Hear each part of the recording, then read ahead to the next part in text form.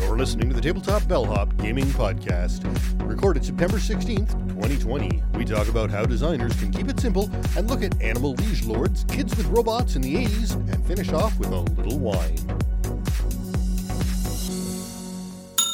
Hello and welcome to the Tabletop Bellhop Gaming Podcast, episode 107, Keep It Simple, Ways Board Game Designers Make Games Easier to Learn and Teach. I'm Sean, who's had his Windsor Pizza fix, and with me, the Tabletop Bellhop himself, missing those Panzerotti, Moti.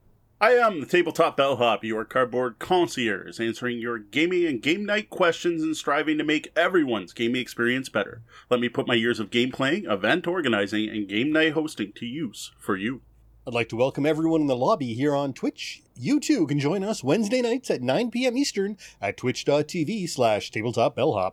Tonight's main topic is a follow-up to last week, where we highlighted 15 games that are much easier than they seem. Heavy games that we sat down and were like, wow, this isn't so bad. Tonight, what we're going to talk about, though, is what makes those games easier. Things designers can do to make playing and learning their games easier. After that discussion, we'll be headed to the game room, where I have a read review of the Tales of the Loop RPG starter set from Free League Publishing, and a card game called Animal Empires. It's an anthropomorphic engine building, or empire building, not engine building. There's no engines built in that game at all, actually. It's a pretty far from engine building. Area control empire building card game. We wrap up with the Bellhop's Tabletop, where I actually got out Vinhos Deluxe and sipped some of that heavy wine.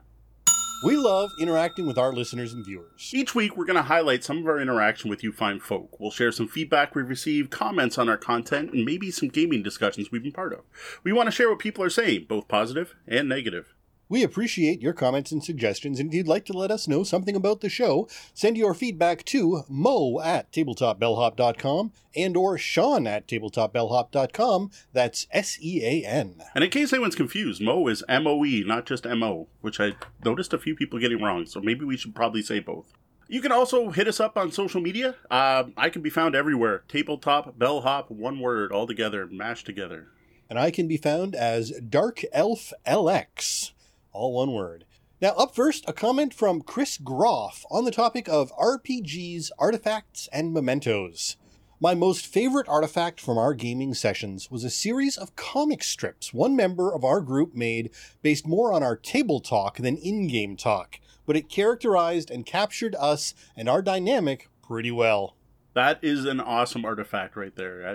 We have a comic strip out there written by Kyle Farron. I think it was D20 Monkey, who did a comic of a story from an RPG we had, but that's because he was looking for submissions back when he was a new writer and had a new webcomic. But like something the players created at the table, that is fantastic.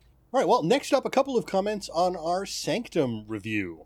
First up, Sid Seifing says, my wife and I just learned Sanctum this week. We found it a lot of fun and not a small bit challenging.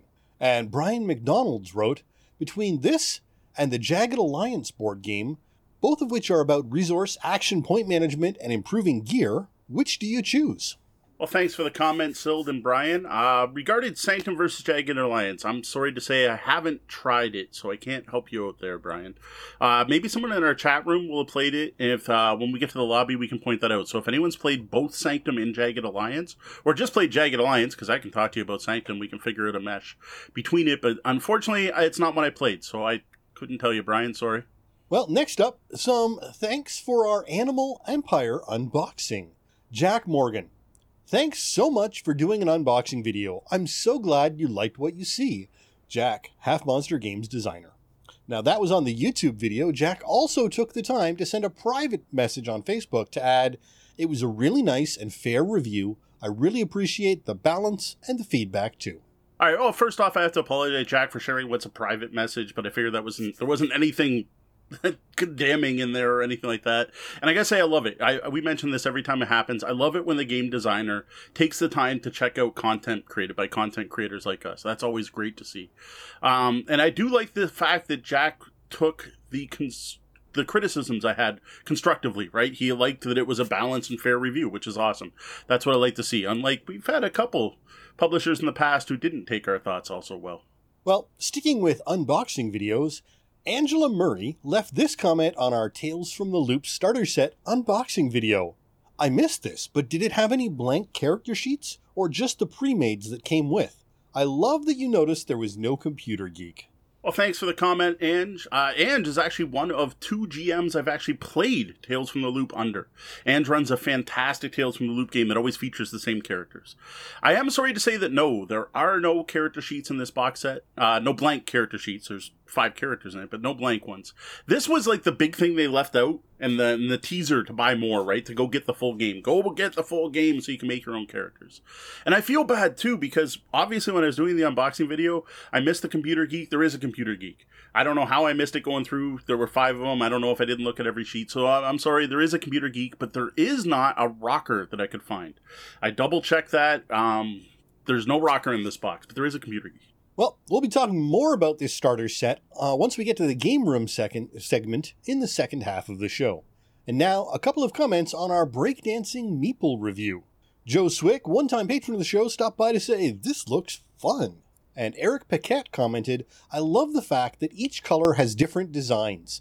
As someone who is colorblind, I feel it is needed and a great way of doing it while staying within the theme of the game." Well, thanks, Joe and Eric. To be honest, I never even considered the art on the meeples having an impact to accessibility of the game. That's a great catch there. Something I just like, it's a nice touch. It's not really needed. And I'm like, you know what? By doing that, they made the game more accessible, which is awesome. Now, finally, we have a number of comments on our Exit the Game Haunted Roller Coaster review. And here's a few highlights. Jim Pinto, "I tried playing Polar Station. I hated it, and I love puzzles." Now, I just want to note, this is from me. This one, that Polar Station, is from 2017. And as we commented during that roller coaster review, they have really been improving with time. So going back to their earlier games is problematic. Now, Scott A. Woodward said, "That was the first one we played. It was a good one." And Eric Farmer, "I think this is the best starting one." Finally, Christopher McKeon, "I like exit games, but I always get to the point where it becomes more arts and crafts than a puzzle, and I feel the time ticking away. I also play predominantly solo." All right, interesting mix of views. What I like about that is it shows that these games obviously aren't for everyone. Jim is one of the most opinionated gamers I've ever met in my life, so I'm not surprised that he didn't enjoy them, but Sean is right. There is a chance it's just one of the older ones. I haven't played Polar Station, so I don't know how it compares to the ones I played, but I know personally there was one out of the 3 I played I wasn't a big fan of. So there is a chance, Jim, you might want to give another try, but totally up to you. Now, the comment that stuck with me the most here, though, was Eric Farmer's comment, Christopher McKeon's comment about arts and crafts, and that is a thing, actually something we didn't ever bring up in any of the reviews. Like, we've always talked about the need for scissors, but I'd say in the last one in particular, we spent probably 20 minutes just cutting and folding things. And there were 3 of us.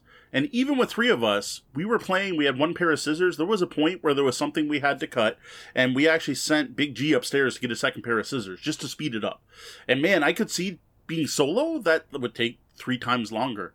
So yeah, this is definitely a thing. Same with the other exit games. Like, every one we've had, I think, has involved cutting something.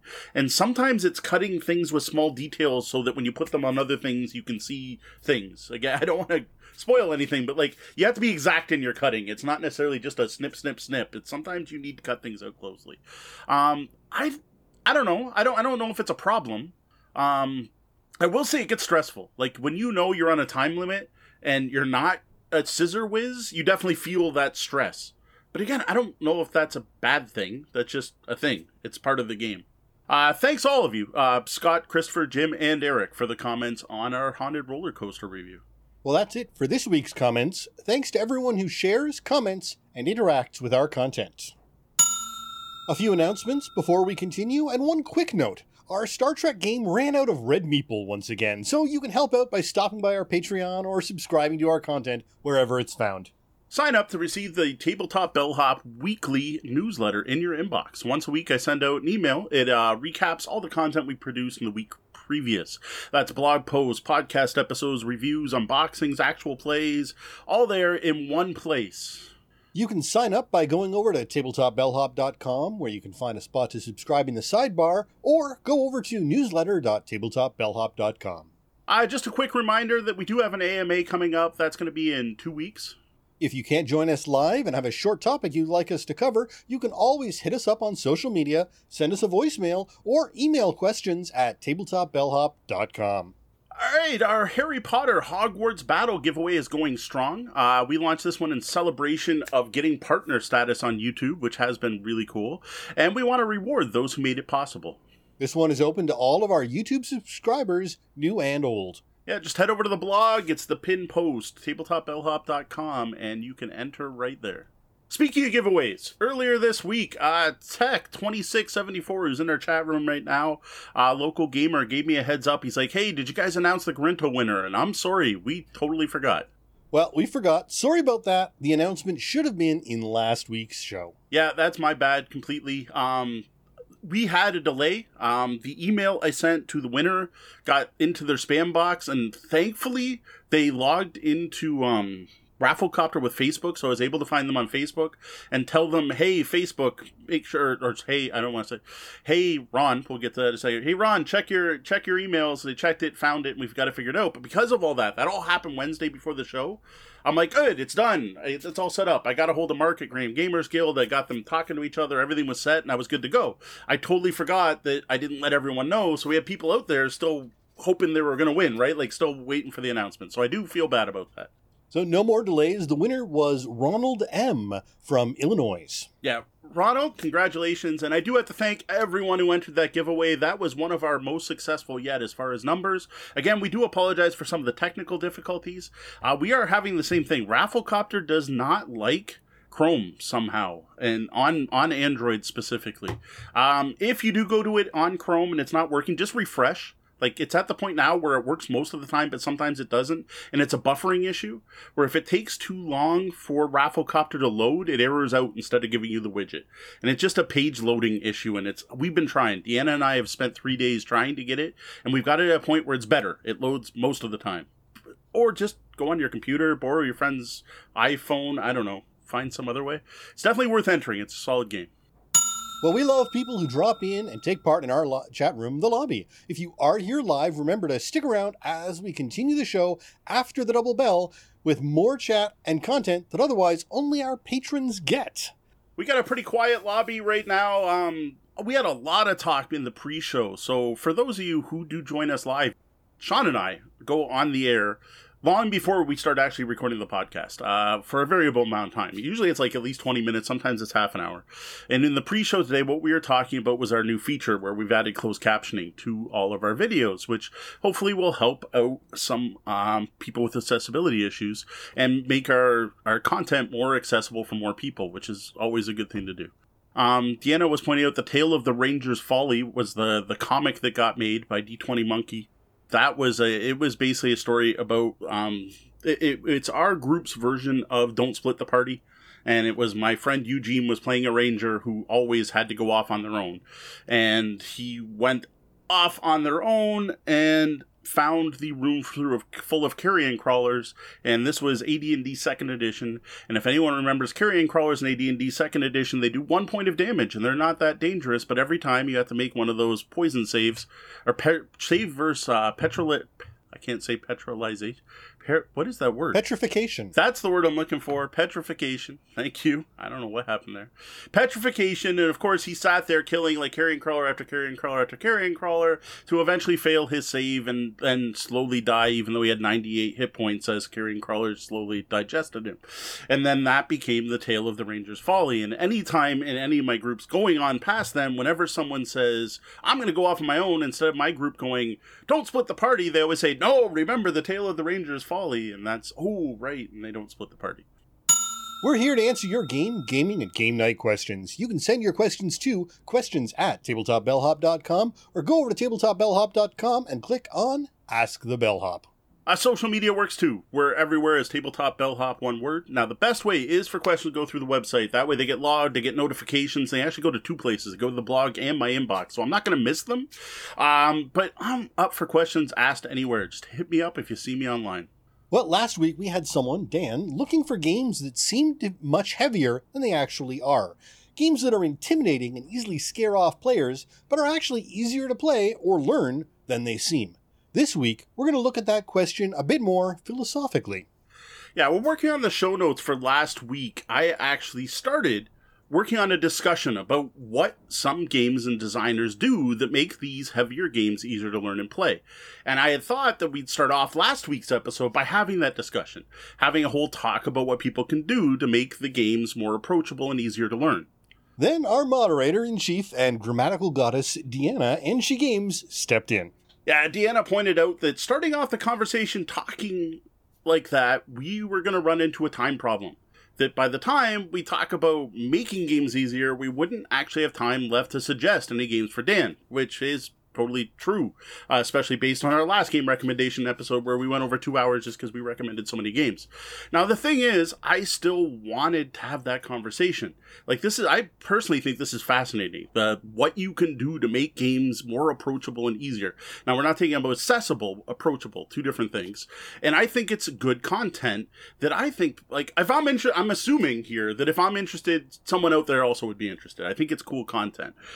And it's not something I've heard other people talk about before. So it's not something like everyone's talking about this. There's a lot of information on it. So I thought it would be something interesting for us to cover.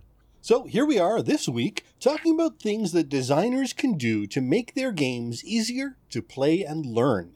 Ways to produce games that are simpler than they might first appear. Now again, going back to last week, we did talk about this a bit as we were going through the games, right? As we went through each of the 12 games in the list and the 3 honorable mentions, I did mention a bit about what elements of those games made them easier than expected, except Tzolk'in, which I still haven't quite figured out. Today, though, what we're going to do is take those elements, break them down a bit more, talk about them, plus I'm pretty sure we've got some today that didn't come up at all last week. Well, plus, with our great chat room here, hopefully anything that might slip by us will get picked up in the lobby. Yeah, we'll be checking back at the end of the discussion to see if they have anything to add. We got a ton of fine folks joining us tonight. I'm sure someone will have a great idea.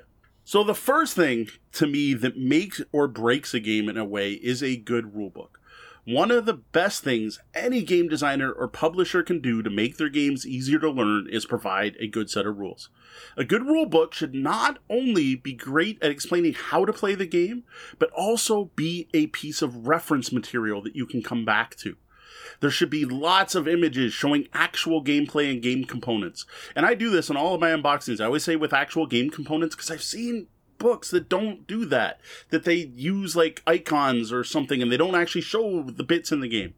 There should be lots of these images and examples should be huge. There should be an example. If you have 5 actions, have an example of all 5 actions.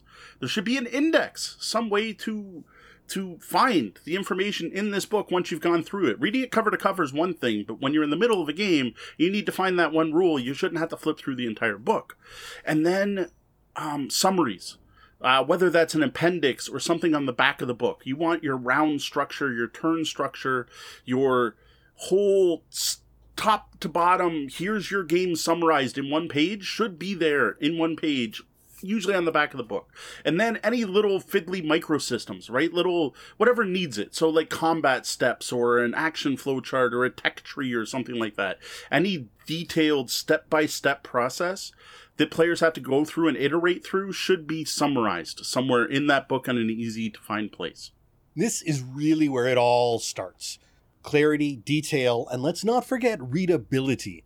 Glossaries of play terms, and you can always start a fact right there in the book if questions came up during playtesting that didn't seem to fit well in the rules or needed a little extra clarification. The DC Deck Builder is good for this. They have some callouts in the back of the book that are just clarity. So it's, when cards interactions could be confusing, there's an extra bit in the back of the guide about those.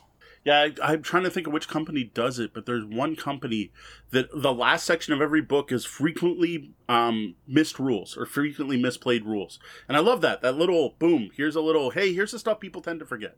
Yep. Up next, and this kind of goes with the rule book to me. To me, this is as important, are reference materials separate from the rule book.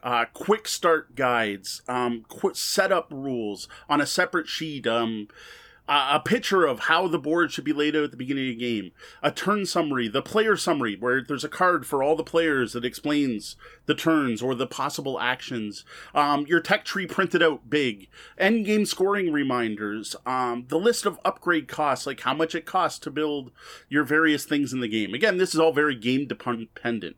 This is all the extra bits, the cards, reference sheets, summaries, fold-outs, triptychs, whatever they happen to be. All the stuff that saves players from having to look up things in the big, thick rulebook. These not only serve as useful reference, but these are also great reminders of things that are easily forgotten. By having a card that shows the endgame scoring in front of you for the whole game, you're not going to forget that one obscure thing that only matters at the end of the game that the teacher only taught you at the beginning of the rulebook. By having it out in front of you, every time you look down at your player tableau, you're like, oh, that's right.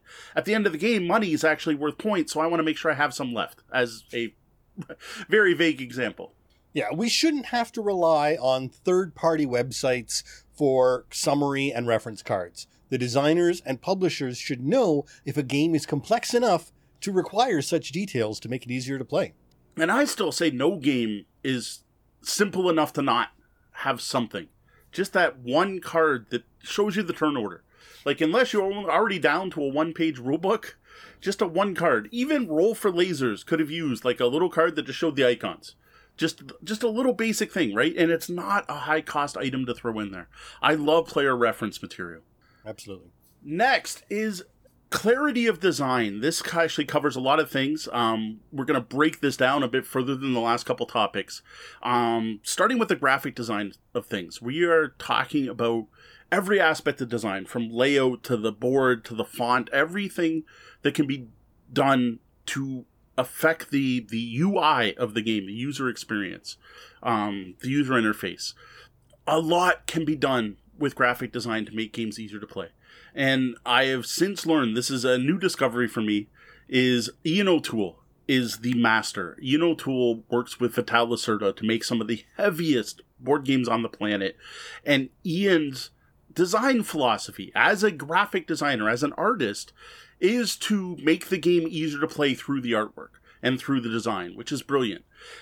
Things like what goes in a player's area, like in your tableau versus what's on the board. What information should be on the board to act as reminders? Like, remember that endgame scoring I was just talking about? Maybe instead of a card, it's on the board so everyone can see it. But then by putting it on the board, it only faces one player, so it better be something that can be recognized from all four directions. If it can't, then you put it on a card. Those kind of decisions. For another example is resources. If you are playing a game where everyone has to know how much of everything everyone has, instead of having piles of stuff in front of you where you have to be like, how many do you have? How many do you have? Instead, put a track on the board that everyone can quickly look and see where it's at. Those are examples of things I know Ian O'Toole's done, and other designers. I'm just giving Ian credit for being the master of this. Every board game designer should be taking this into account. Another big topic when we're talking about design is typefaces. Please think about these. Details like serif or sans, kerning, sizing. As we learned from the Orleans expansion, think about the future. Maybe it isn't vital initially that your city names are readable easily from across the table, but if you're going to expand later, it becomes vital. Think ahead. Clarity should also take into account the expected distance to the player. Something in your hand on a card can be smaller or fancier than something over on the board, which might be at arm's length or further from the player. Yeah. And talking about distance from player actually leads into our next topic of design, which is something that was proposed by Professor Scott Rogers, who is very well known. He was originally a YouTube personality, one of the first board game YouTube personalities, who now teaches board game design up here in Canada, who proposed what he calls the zones of play. And his original theory has 6 zones of play. Some people have theorized more, which are the player's dominant hand, which for me is my right, but it's dominant, it's right or left. The player's non-dominant hand, the tableau in front of the player, the board or the shared Spain place, because not everywhere has a board, the sideboard, so the stuff that's off the side of the rules, and then the rule book. which is interesting because he also includes the internet with the rulebook. So any other rule reference. Now, a lot of other people have pointed out the 7th spot being the box for being stuff you're not going to use, which I actually really like the idea of inclusion of the 7th. If there's something that doesn't matter in this game, but still is important to the game overall, like if you keep 6 out of 7 and you put the 7th in the box, I personally think Scott should add that as a 7th. But his original idea is 6. And like, I don't want to get into too much detail here because I honestly think we could do an entire episode on the 6 zones of play. I don't know if we have to, because if you listen to the Ludology podcast, just look up Ludology 6 zones of play and listen to that, because they're going to do a way better job than Sean and I could. What I would just do is, what matters is to take these into consideration. So the most important thing to a player on their turn, should be in their hand, in their dominant hand, if it's private information, or if everyone has to know it, it should be in their tableau. It shouldn't be over on a board. It shouldn't be on a sidebar. It definitely shouldn't be in the rulebook.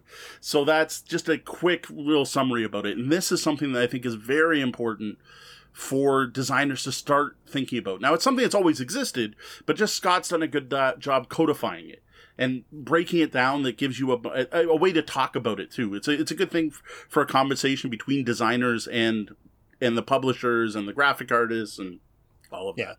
Think of it as a scale. So 7 is the furthest thing from you, or 6 is the furthest thing from you, whereas 1 is up close. Mm-hmm. The more important items should be in those 1 to 3, and the less important or less often referenced in the 4 to 6. Yep.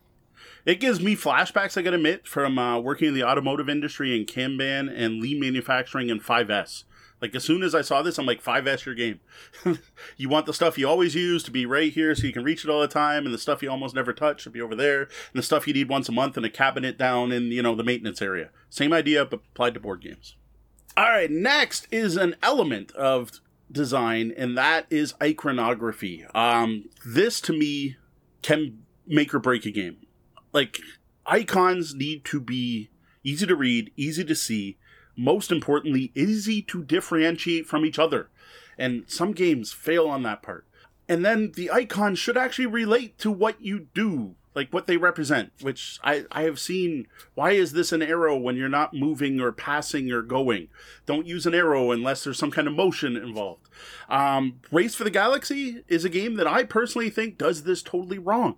There are too many icons that are too similar to each other, and it's overwhelming, and where the icons are matters, as well as what the icons are. It's terrible. That's why that game, that's the opposite of what we talked about last week. That is a game that is more complicated than it looks like because of the iconography. Whereas Vinhos is really good at this one, where everything on the board just makes sense. Like, why is there a cube there? Oh, that's a reminder that you have to place a cube. Well, of course, because it's a cube. And it has a down arrow, which generally means put it down, and it means place a cube here.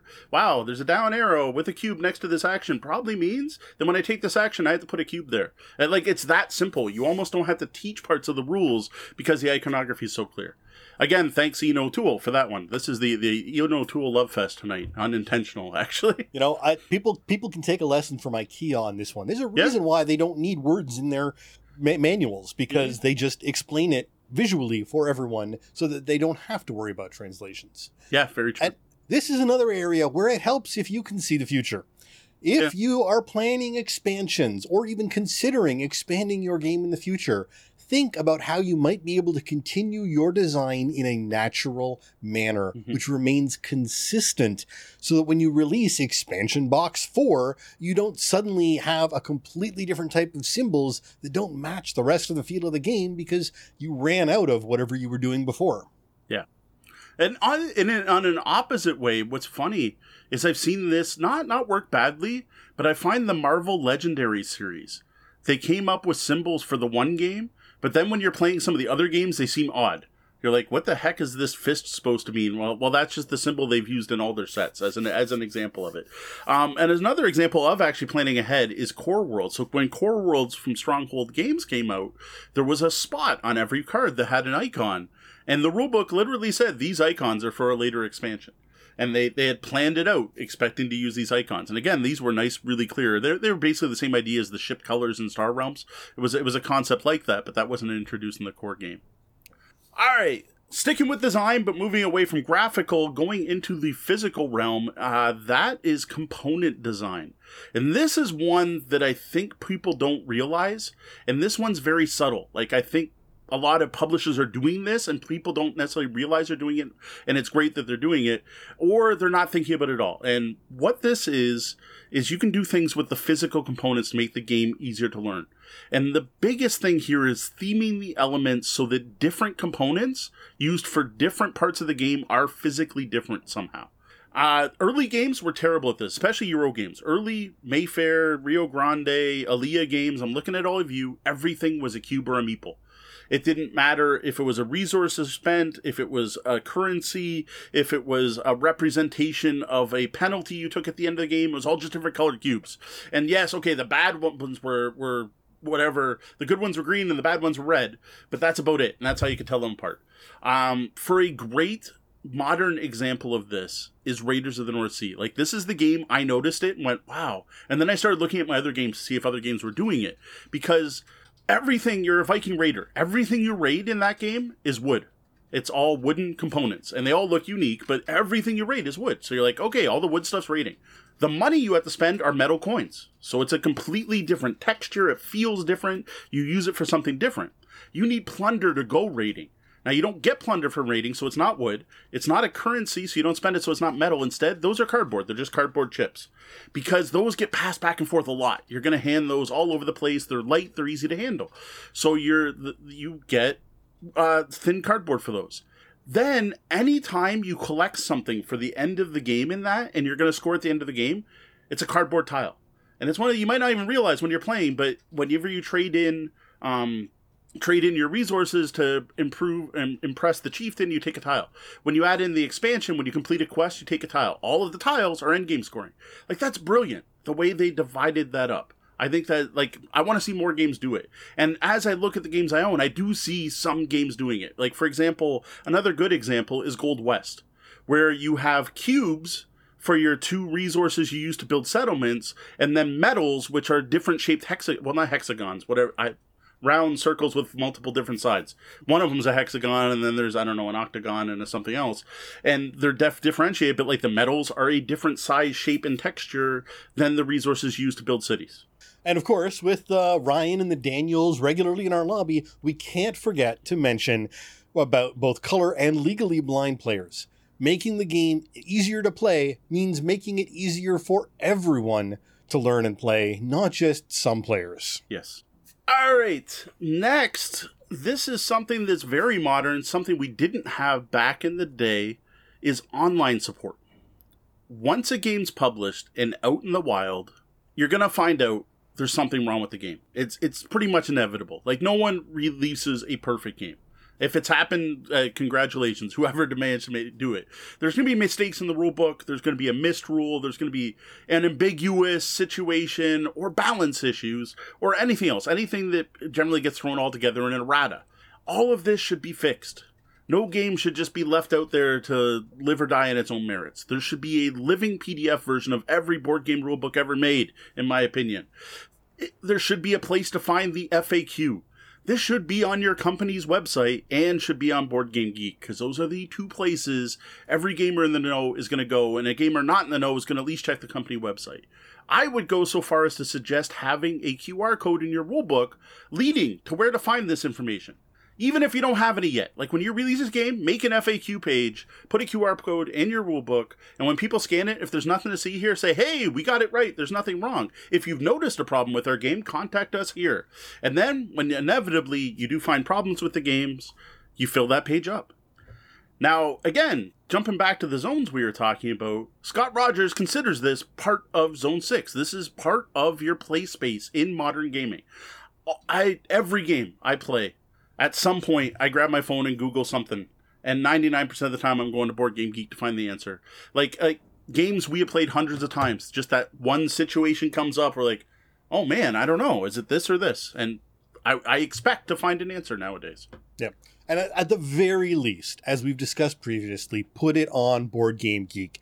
It's almost a sure thing that Board Game Geek is going to rank higher in Google than many publishers. So Use their forums, their file space to host your FAQs and living rulebooks. It's a good chance that gamers will find it there first, even if it is on your own website. I mean, you can, if it is on your website, great, go to Board Game Geek and put a link to your own website. And I just want to shout out today to Cool Mini or Not, Simon, whatever you want to call them. Even just today, they published a giant FAQ for Cthulhu Death May Die that answered a whole bunch of things and really broke down things really nicely, as well as being an FAQ. It was a full walkthrough of information. And so they are still supporting that, and they've got it right there on the product page for Death May Die. Now, what I'd also appreciate, and I realize this is a cost issue, is I would love to see that information end up in the next printing of the games. Like that's a please if you can. Now, it doesn't necessarily mean reprint your whole rulebook. Maybe it's just you get the manufacturer to throw in a little one sheet. That one sheet could even say, see our FAQ here, or have the actual rules on it. Back in the day, I remember every time you bought an expansion for a game, you found out what you were doing wrong in the base game. Like, I would get a new Talisman expansion, Talisman the Dragon, and I'd open it up and there'd be an FAQ and I'd be like, oh, I've been playing Talisman wrong for 2 years. Interesting to know. Like, it shouldn't have to wait for an expansion. But if you are publishing expansion, again, toss that info in there. If there's a problem, we reviewed Eminent Domain last week. Eminent Domain's fantastic for that. Every Eminent Domain book has a rule clarification from the original rule book.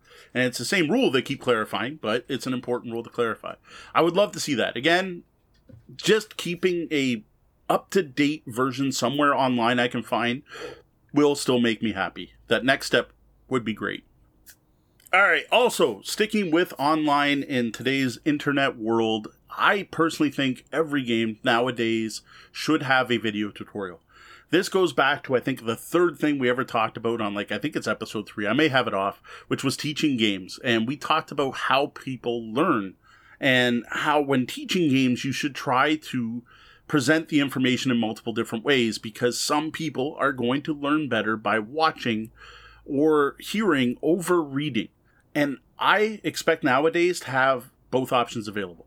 I should be able to go somewhere and put on a video and either watch it, listen to it, both, or read the rulebook. I should have that variety should be available.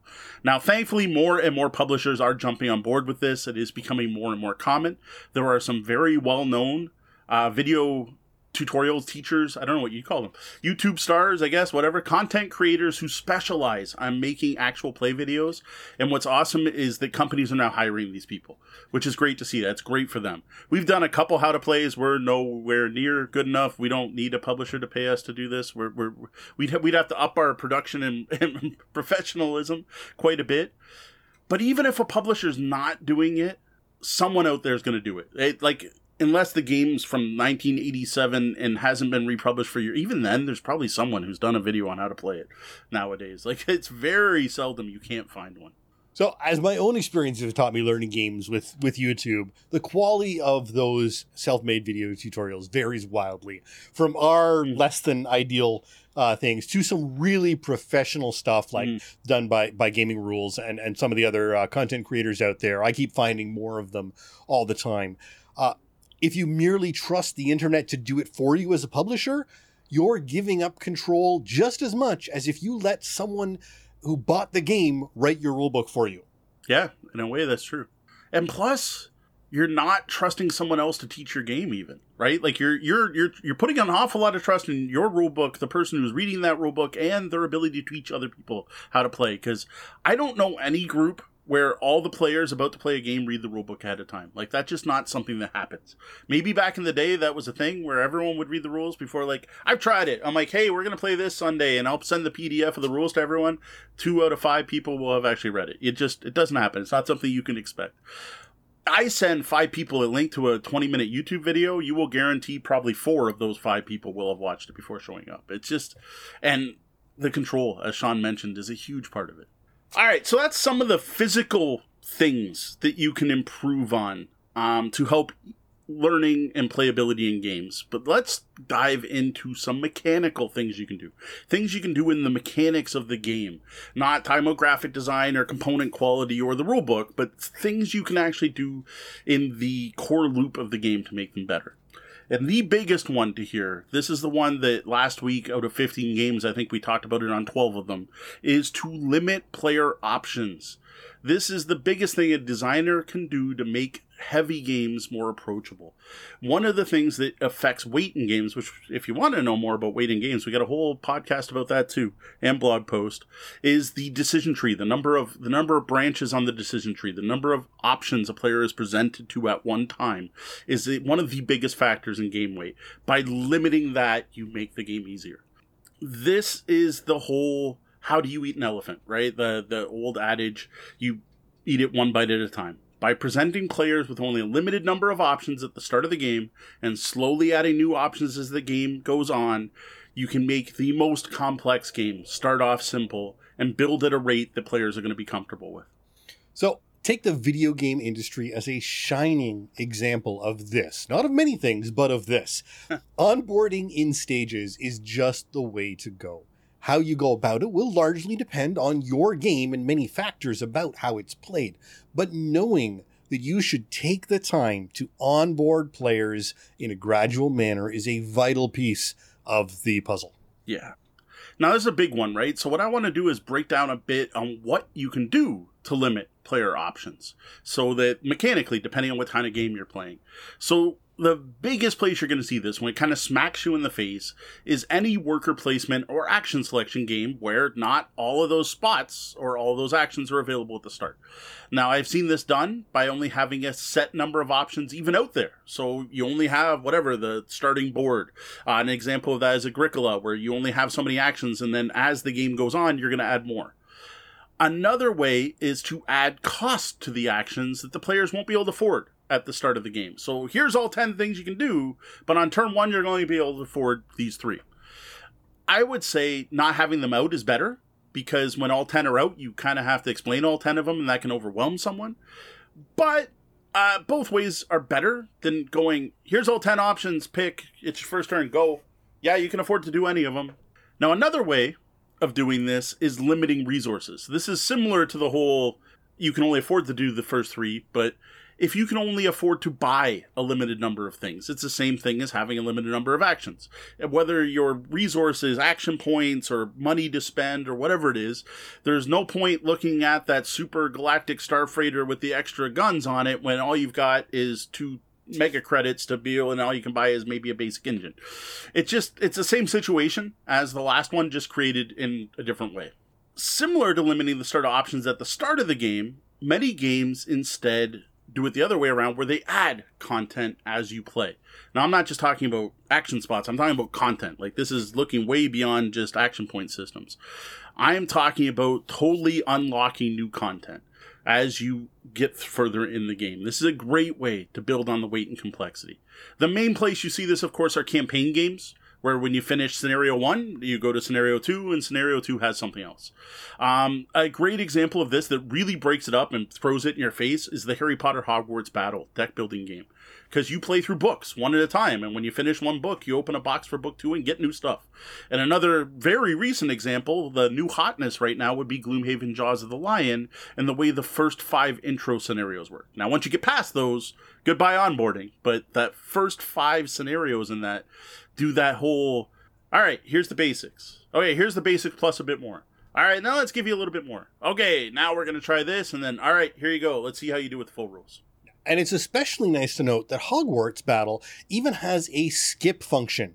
So if you're with a bunch of advanced deck building players, you can jump right to that 4th step and get into the game with a lot more meat to it. But if you're teaching it to your family or to non-experienced deck builder players, you start at 1 and you work your way all the way through, and the beginners are brought up to speed nice and easy.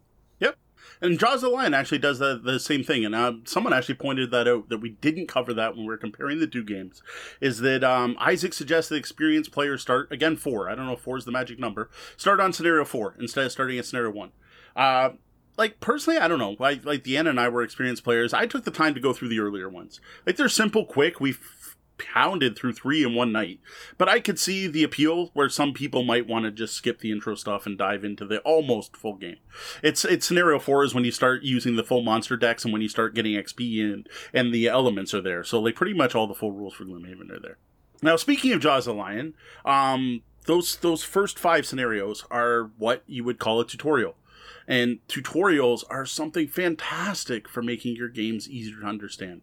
I love it when a heavy game includes some form of tutorial that slowly introduces players to the game. Now again, Jaws does the 5 starters, but another example of this is Mage Knight, the board game. This is one of the longest, most extensive tutorials I've ever seen, but it breaks the game down in such a way that it takes one of the heavier games ever published and makes it seem almost simple by the time you're done, if you follow through that steps. Sometimes this is explicit, right? Like the tutorial is like, hey, it's a tutorial. But other times they don't announce it, right? It's just part of the design. So an example, Sean earlier was talking about Cthulhu Death May Die. Well, they did it in Cthulhu Death May Die by making scenario 1 rather basic. Whereas scenario 2, all of a sudden you have to worry about carrying around items and dealing with one extra monster type. And then scenario 3 adds on another thing. And there's nowhere in the book that says scenario 1's a tutorial, but it creates a tutorial by ramping up the difficulty each scenario.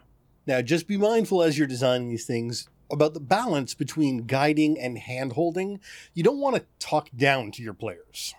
Now, similar to tutorials, you have simpler modes of play. This is something separate. So this would be like the family version or the beginner version or the first time you play. Settlers of Catan is one that has this, that a lot of people don't realize because they've learned Catan from other people, but there is actually a recommended board layout and starting position for all player counts so that everyone is that's new to the game doesn't have to do the hard decision, because the first thing you do when you play Settlers of Catan is place your settlement, and if you don't know the game, how do you know where to place it? So this takes away that decision point. Agricola, we mentioned earlier, has a family mode where you don't use the cards. Pulsar 2849 has a mode where you don't use the individual player boards, the player HQs. This is a great way to teach the core concept of a game and the core mechanics and make sure players fully grasp the important parts before giving all that the shine, the sparkle. So, yeah. Did you even talk about that? Yeah. Wow, I don't know where Sean went. I went away. So yeah, when we taught Pulsar, you guys just threw me in the deep end with the player cards. Although I think after discussing it, we did a rough let's try the first 2 turns to learn, and then you know what you're doing. All right, let's throw the player boards in too because you're feeling comfortable. All right, yeah, because I'm like, I swear I taught the game without them. And then we played with them. So. But I think, and we've talked about this when it comes to Pulsar 2849, is get in there and play those first couple of rounds to figure out how the dice bidding works and things. I don't know if you want to throw a timestamp in there. Yeah, I saw it. All right, taking the beginner or family mode to the next level. Some games actually have simpler versions of themselves that are games on their own. I can't always recommend these because they're not always a logical progression. Like Jaws of the Lion is a perfect one. It is a simplified version of Gloomhaven that is a great stepping stone into it. There are others. The Ticket to Ride City series of New York, London, and I think Amsterdam's coming soon are really simpler Ticket to Ride games. Then stepping down even further, there's the Ticket to Ride First Journey. Another example is King Domino versus Queen Domino. And now there's even a kids King Domino that I just learned about called Dragonomino that's an intro. But again, you got to kind of watch these because some of them aren't the same game. Like my first Carcassonne has tiles and meeples, but that's it. Like it's not Carc. It's not going to help you learn Carc. It's a great game my kids can play with tiles and meeples that kind of looks like Carcassonne, but it's not actually a stepping stone. If you ever do want to know if a game's related to each other, you can find that information out on Board Game Geek, or you can ask experts like us. Yeah, so just don't necessarily go out and pick up Catan Junior to learn Catan, but if you're teaching to children, that may be appropriate. So, yeah, Catan Junior is kind of a step. It gets you the resource management and the rolling for resources, but yeah, it's a little too simple in a way. Now, another thing that can be done to make games less complicated is to share that complexity with everyone else. Split the cognitive load between the players by making the game cooperative or by having a cooperative mode in the game. A great example of this, recent example, is Vital Lacerda CO2. This is a meaty euro about environmentalism and power plants and getting rid of polluting fuels and replacing with green energy. And it was a cutthroat, rather hard to learn game. They recently published the second edition of this, and they swapped the game to be cooperative at its start, like basically cooperative with a variant for competitive.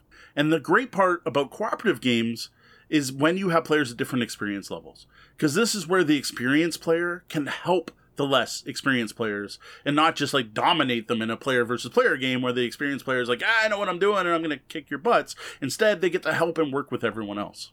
So, of course, as ever, we do often call out the risks of quarterbacking. Mm. So you just need to be aware that even if you can dominate in a co-op game too. So just be aware that you should be teaching, not not running the game for them. Yes, people still should get to make their own decisions. Another example of a game that's now made cooperative that was competitive is Star Wars Imperial Assault. With the app, it is now a co-op game, which leads me to the next way to make a complicated game less complicated. Throw in an app. This is going to become more and more common, I think, as times go on. This includes ones like Imperial Assault that basically takes over the role of the DM, the dark side player, but also includes helper apps. The one we use the most often is the awesome Gloomhaven helper app that manages the bad guys, conditions, health, money, tracks XP. Like, it takes all of that and removes that element of Gloomhaven so you can focus on playing your cards and beating the scenario. And technically, it works for Jaws of the Lion as well. So as you do need to remember that if you're leaning heavily on an app, as a publisher, you need to support that app for as long as you want your game to be available, played, and learned. In the cases of the Gloomhaven app, it's actually a third-party app, so it could go away at any time because it's not actually related to the game directly. Yeah, though I know Isaac has endorsed that app many times. I'm hoping he kind of gave him some money or something. Like, that is such a good app. All right, final one. It's been a fairly long topic. This is an interesting one that's a little hard to describe. This is tying the theme of the game to the mechanics. And I know we get called out, or at least I get called out all the time for skipping over to the theme, but you know what? Theme can matter. And where this matters the most is I find when the mechanics of the game are actually tied to the theme tightly, like they make logical sense, the players are going to remember those mechanics because they just make sense in the game world. Again, I'm going to bring up Vinhos Deluxe, not just because I've been recently playing it, but it's a great example of a game where the mechanics in the game just make sense. Like, you have wine experts. Well, why would you buy a wine expert? Well, they're going to give you a bonus and give you something you can do. Okay, that part makes sense.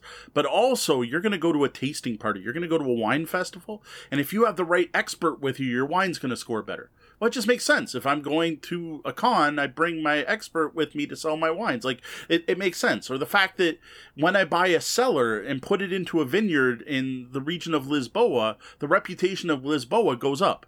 And that's actually represented in the game. That's the put the cube thing I was talking about earlier, actually, is there's a little symbol next to pushing a cellar that shows a cube symbol, which means wherever you put the cellar, put down a reputation cube. Just little things like that. And there's more to it, like the way your wine ages. It moves to the right every year and it becomes worth more and you move it on your cellar. Like, almost every mechanic in that game, except for the very basic worker placement, how to choose your action, is tied to the theme in some way.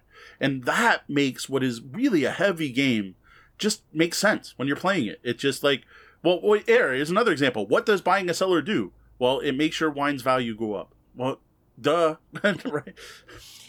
And in a game like Pulsar, it's really about removing those abstract ideas. Moving a meeple on a grid won't have the same mental connection for a player as moving a little spaceship along a path between drawn-out stars on a galaxy. And I think for me, that's really what separates experiences with a game like Pulsar, which is a meaty game that I was drawn to immediately, versus a game like Lords of Waterdeep, which people love and isn't all that difficult.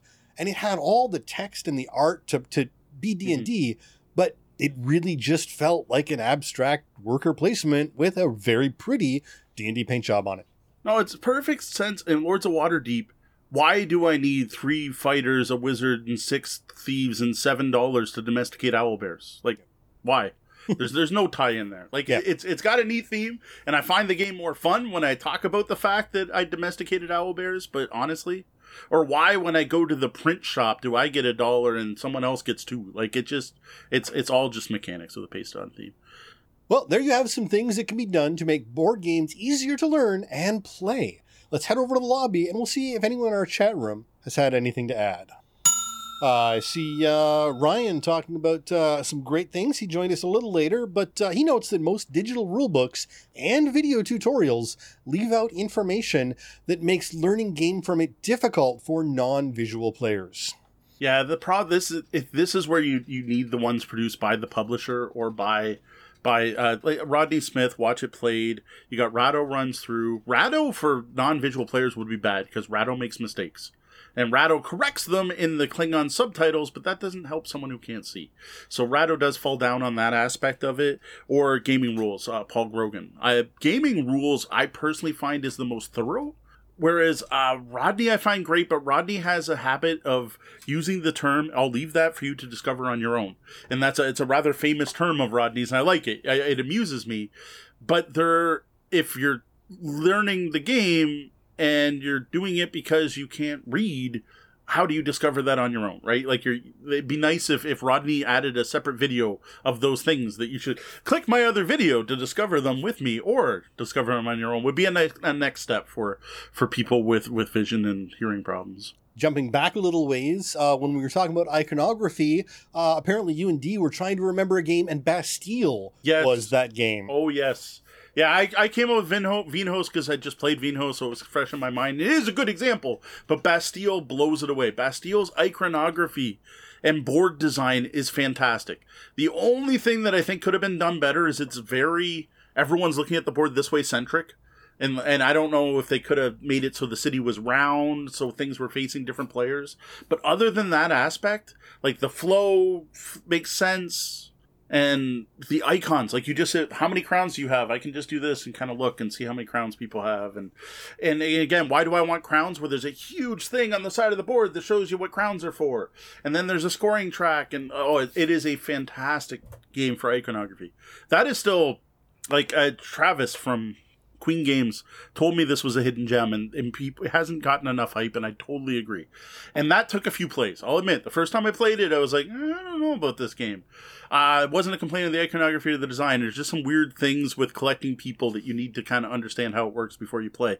It wouldn't have been on our easy-to-learn games, though the iconography does make that game easier to learn than it seems. I will admit, but there are other aspects of the game that I don't think make it an easier than expected game. Jeff Seuss pointed out a great question on the topic of rule summary cards. How do you get players to clue in that this rule summary you've given them is really important and to actually look at it? I accept saying that. Yeah. I don't know. I think that's a player experience thing. This is it. If those became more common, if more people use them, and if every game had them, then people would use them more, right? They'd be like, oh yeah, this is obviously my card that's going to remind me of my things to do. And if every game had them, then people would be more accepting of them. Where if it's the thing you only see once every 6 games, you're just like, what's this a card? Oh, a summary? Well, you just told me everything. I don't need that. Plus, the information on it has to be useful. So that's another aspect of it, is put something on there that they do have to reference, that makes them look at it in a way. So, like, if at the end of the round you need to calculate how much grain you generate, and you put that graph on the card, then they're going to be looking at the card. And then under that, it's the end game scoring reminder. So they're like, okay, I'm calculating my grain. Oh, that's right. I want to also remember I need cows. And again, I'm not referencing any particular game here. I'm just coming up with And I think because games aren't doing this often enough, what might be a good idea is bring this to your table. So your personal table at home, start getting reference cards, whether you make your own or you download them from a third party, but make that reference card use a regular thing at your table so that your players know to expect it and understand that it has value and can speed the game along. Anything else from Stonemeyer, Pennywise notes, is good about colorblind friendly games, using a number of different apps to see how things look. Yeah, we brought those up before in previous episodes. We've talked about them. There are 2 or 3 or 4. Like, there's some websites where you can basically upload your image and it'll show it to you in various different things. Yeah, the one I found was... Now, does Stonemeyer also do the feel different? Because that's that next level, right? So I talked about Gold West earlier in the show. And one of the things Gold West did, and what's odd is they did it for the metals, not the wood or the stone, is the silver, the gold, and the copper have a different number of sides on the cylinders. So you can, by touch, tell them apart. besides the fact that they're also painted metallic. And colorblind friendly versus not is great for this. And another one was it Endeavor? I think was another one where they had done the different shapes of everything so that every resource was tactily different. Clans of Caledonia is a perfect example of that. Every single one of the resources, like back in the day, those would have been cubes. They would have been different color cubes. Yep. Cows would have been one color cube, and I don't know. They would have done something red totally cows, different. white sheep, and wool would have been gray. Yep. Wood would have been brown. There's no wood. Cheese would have been yellow. The fact that game has a different shaped resource for everything is great. And then they have flat versions of those that are your actual resources you collect. So your production buildings are in your player color, are each uniquely shaped, and then the resources you gather are flat wood. And so you have, again, the difference of, well, this sheep obviously is a production building because it looks like a little meeple sheep, and this wool is a round thing that's flat, so it's obviously a resource. That is something I think is next level stuff that I love seeing more and more of. Now, of course, you get into what's becoming more and more common are the 3D, the fully, whether 3D printed or sculpted or resin or whatever. Scythe is one of those games that people upgrade their game of Scythe for all different resources. So instead of having little wooden things, you have things that look more like real things. And then Jeff early in the show notes pointed out that Scythe did the thing with the actions. So the plastic units fight, wooden units don't fight. And I think wooden units are resources, I think is what it is what you're fighting over. Again, I had a bad experience with Scythe, so it's not a game I know a lot about. I remember plastic mechs moving on the board. And then cubes, if I remember, were all used to track your actions. You only use those on your board, so again, you wouldn't get them mixed up with the resources. All right, I'm not seeing anything else from the chat room, so we're going to wrap up this Ask the Bellhop episode section segment. Remember, if you've got a game or game night question for us, all you got to do is go to tabletopbellhop.com, click on Ask the Bellhop, fill out the form there, or possibly even simpler is questions@tabletopbellhop.com. Today we're going to take a look at Animal Empire, Conquer or Be Conquered, a high player count empire building card game from Down Under. First up, thanks Half Monster Games for sending us a copy of this game to check out. All right, the card game Animal Empire was designed by Jack Ford Morgan and features art by Baron Chamberlain and Craig Lee. It was initially funded on Kickstarter in 2019 and is currently being published by Half Monster Games. On the box, Animal Empire claims to be for 2 to 8 players, but I gotta say you need at least 3, I think, to fully enjoy this game, and the more the merrier. Games seem to take about an hour, depending on player count. For a good look at what comes in the box, in this small box but high player count card game, check out our unboxing video on YouTube.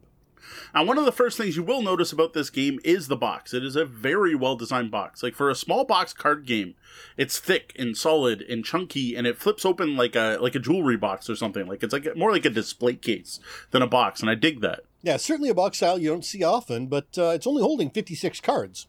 Yeah. But compared to your usual Uno box where you gotta open the flap and then you always have a hard time closing it because cards get in the way, this is so much nicer. Now inside that box is a 2-deck card tray, two stack of card tray with a number of cards and a rulebook on top. That's pretty much it. Rules are 14 pages long, with 11 of that dedicated to explaining how to play the game, and the rest thanking all kinds of people because playtesters, Half Monster has a Patreon page, and it was Kickstarted, so they thank their Kickstarter backers. Despite some spelling and grammatical errors, the rules are pretty straightforward. They didn't take too long to get through. This is one of those games you could probably crack it open, read it while everyone else goes off to make a coffee. By the time they get back, it'll be good to play. I did find a couple things a bit ambiguous, but it was one of those ones where, here, can you read this? What do you think? And every answer we came up with doing that did match what the right solution was when I talked to the designer. So it was clear enough. I do know there is a second printing of this rulebook in the works that is going to fix all of the issues that have been addressed by reviewers and other people who have checked out the game. So that's already in process. Well, it's a shame some solid editing didn't catch errors, but it's one of those details that can really hurt a game's reputation because details matter. Yeah, the one that drives me the most is they spell specialization with an S everywhere instead of a Z. And every time I don't know, that one just stuck out at me. And I called them on it, and they're like, oh, it's got to be the European spelling, like the English, British versus US. And I'm like, no, I'm in Canada. I know the US. And then I Googled it, and I'm like, no, nowhere in the world seems to spell specialization with an S. Maybe they do in Australia. Maybe there's an Australian spelling of this. I don't know. Specialization mate. I don't know. Whatever it is, there was a couple others too. That wasn't the one, but that one was just glaring. I was just like, oof. As for the cards, there's a number of different types. There's kingdom cards that have these nice fantasy landscapes, their landscape orientation as well. A matching army card for every kingdom, showing off some pretty kick butt looking units. Some wilderness event cards, which again have some nice artwork on them in text. And then crown cards, which are really boring. They're crowns and they're just eight different colors. Card quality is okay, but not great. They look great. Like the printing quality is great. The arts, there's no bleed. Like everything there looks good, but they're a little thin. And I gotta admit, every card that came out of my box is slightly warped. Now it's one of those things where just riffle shuffling them the other way seems to have fixed that. They don't have any finish, right? They don't have like a linen finish or anything like that, and they are a bit glossy, which can be a problem depending on the lighting where you play. In my particular basement with my pot lights, it can be an issue. Design and artwork, though, is fantastic. The coloring is good. The layout's good. It would have been nice to have that physical quality be just that step up. Like, I don't know who they got to print their game, but I feel like they should have just, did the 5 mil higher or whatever the next level of card would have been a nice touch. My only real complaint about the art is that while they spent some money and got some really great character design for each card, they then copy and pasted that character multiple times to fill out the card. Rather than, paying for another version of the monster. You just get the same one copy pasted. It depends on the card, though. Like, some will have 3 guys on the card, and they're all different. And then you look at the owls, and they're all 3 the same. Well, if you look carefully, they're actually just, like, they flip them sometimes. And sometimes, I was going to say there was another one where it was a flip. There is definitely some copy-paste. So, that's unfortunate. But now that we have an idea of what you get, cards and more cards, what exactly are you going to do with them? All right, so the goal of Animal Empire is to control a majority of the kingdoms. Each player starts with 1 kingdom and the army card associated with that kingdom and 1 random wilderness card. The remaining kingdoms are just scattered on the board or like the play area, placed face down in the center of the table, and the wilderness stuff shuffled and put there. Nice, simple, quick setup. Yep. Each player's turn, they're going to take 2 actions. For each action, they do require to use 1 unit to do that action. The actions to choose from are March, which lets you play armies from your hand, or move them from one kingdom to another kingdom, or go to the wilderness, which gets you a random wilderness card. Capture, which lets you take a kingdom and place it in your tableau, but only if you have a majority there, more cards than your opponent. Battle, where you force an opponent to take back 1 army from a kingdom you're both at. And 4, Seize the Crown, which is kind of like Capture, but instead of capturing a kingdom, you take the player's crown. That makes that player your vassal. Now, more about this interesting mechanic in a bit, because it deserves being talked about separately. Note, you can never eliminate anyone. You can't take their last kingdom, which is that whole taking the crown. If you go to take their last kingdom, instead you take their crown. I mean, 3 of those actions are really straightforward, but that 4th one just sounds so different from what we're used to in games. It is very different. And again, I'll get to the vassaling system in a little bit. That's what we're talking about on its own. Now, to make things more interesting, all of the armies have special abilities. All but 1 have 1 of the 4 special abilities, and then there's a dragon. And the dragon has all 4 of these abilities in one, so it's ridiculously powerful, to be honest. Fleet, which gives units extra movement. Attack, which causes opponents' armies to retreat when you move into a kingdom, so you don't have to use that separate action. Defend, which protects ones from attacking.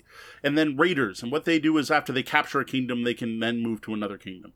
So not only are you fighting players, but a dragon? No, the dragon's actually one of the armies that you can get. So if you own the kingdom of dragons, you get the dragon army. It's just one of the units that the players can control. Okay. It's not a separate independent force in the game.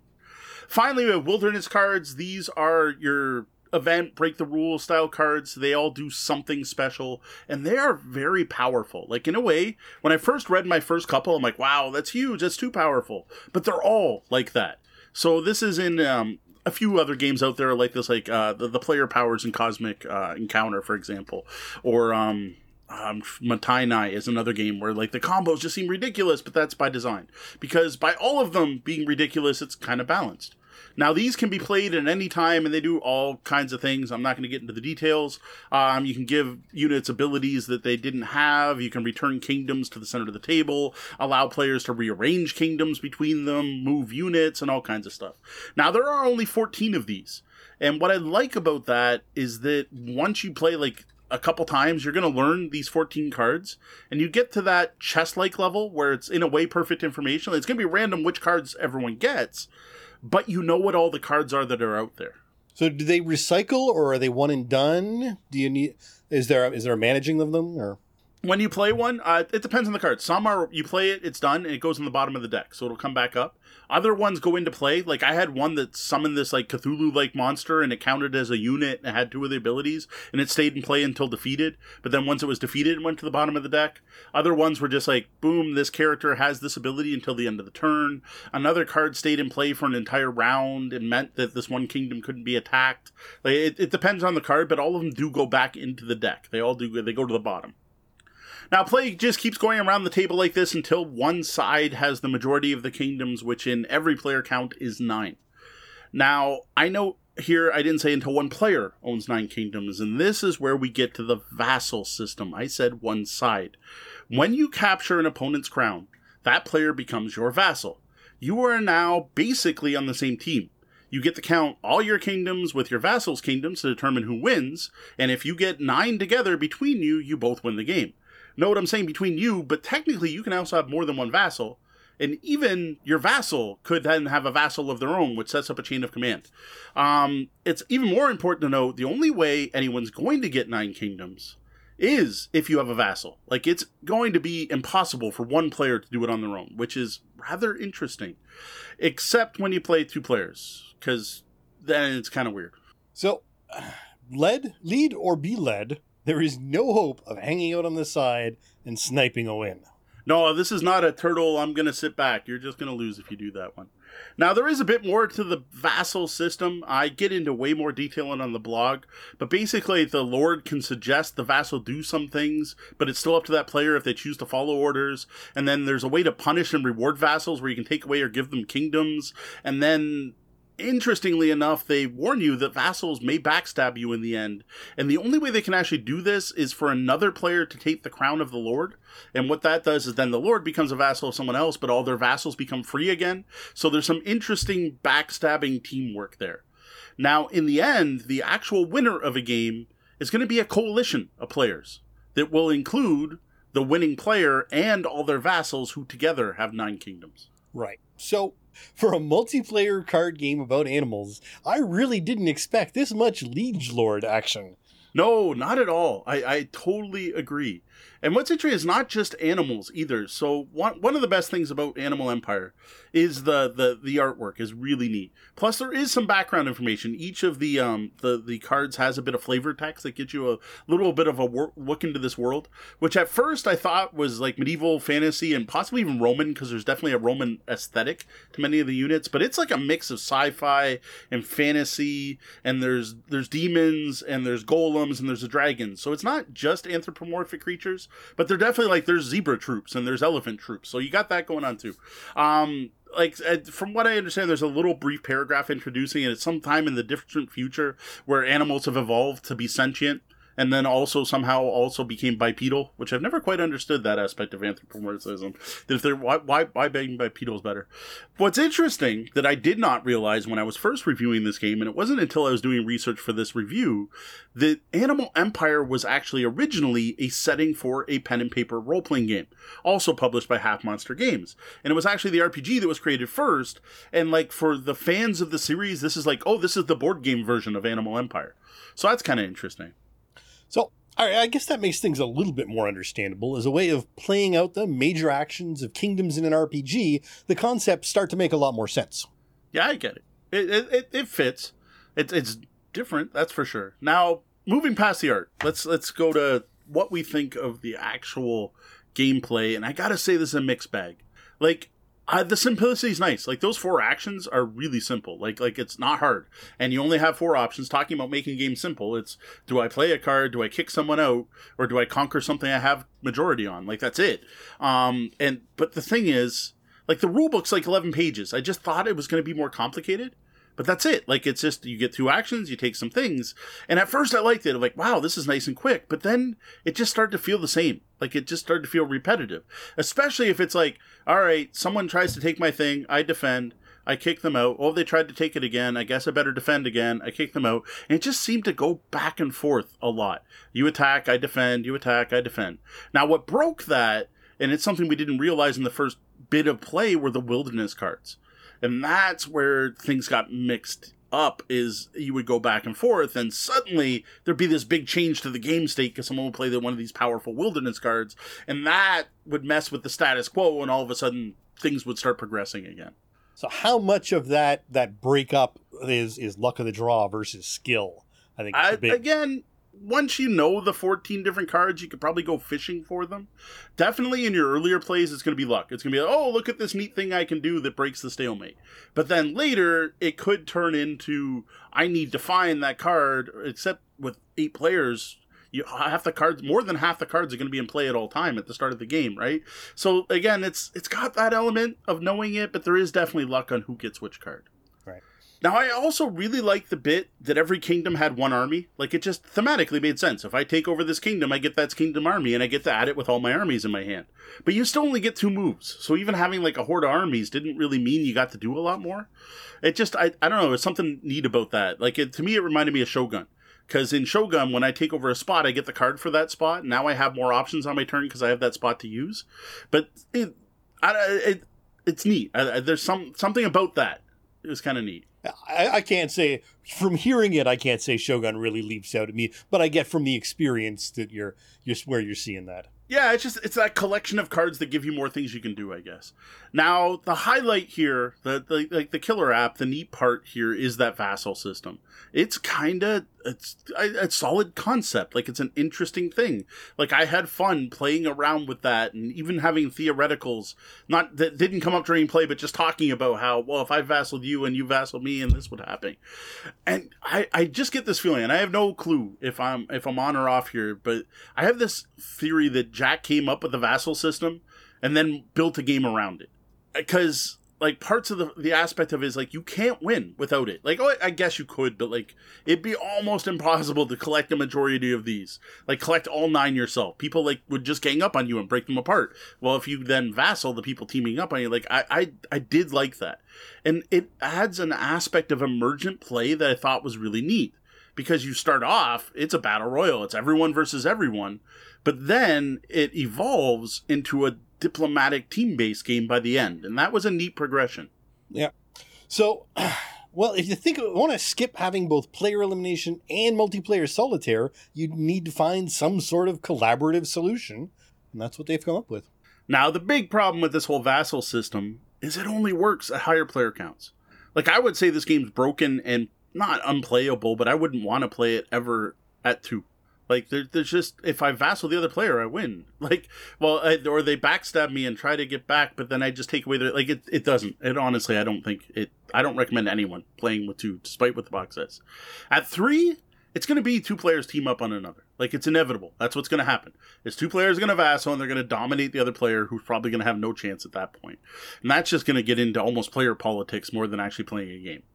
Now, when you get to 4, it starts getting a bit interesting. You might get 3 people vassaled against 1, or you might get 2 teams, or, like, the one person on their own is probably not going to do too well. At least it's a little bit more interesting, and of course, then it's going to get better going up from there. The more kingdoms, because part of it to think of, too, is with 8 players, you got to collect 9 to win. Well, 8 are already owned, right? Like, they're already out there. I got to steal them from players. I can't just go to the middle of the board to take them. And then it's definitely needs the higher player counts to really see that vassal system. And I would say even 4, where it starts working, isn't ideal. And the game seems to lend itself a bit better to uneven numbers, so you're not just butting heads team on team. Yeah. 5 and 7 would be my guess for the sweet spots. Again, I haven't played it yet, but I'm reading about it and looking at some other reviews and discussions on Board Game Geek and such. Seems like they're probably the really sweet spots. Yeah, I could see that.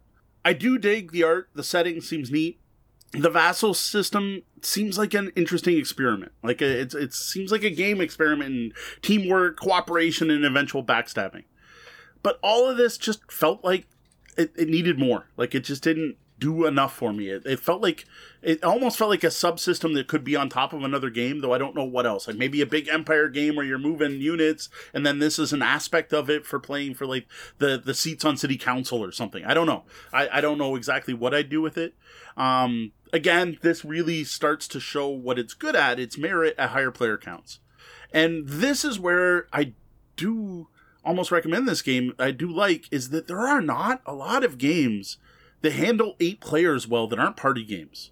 And that is where this game is going to come into the light, is like this is a full table of 8 people with this vassal system and actual like tactics and strategy and a battle feel, which compared to, let's draw silly pictures or guess trivia.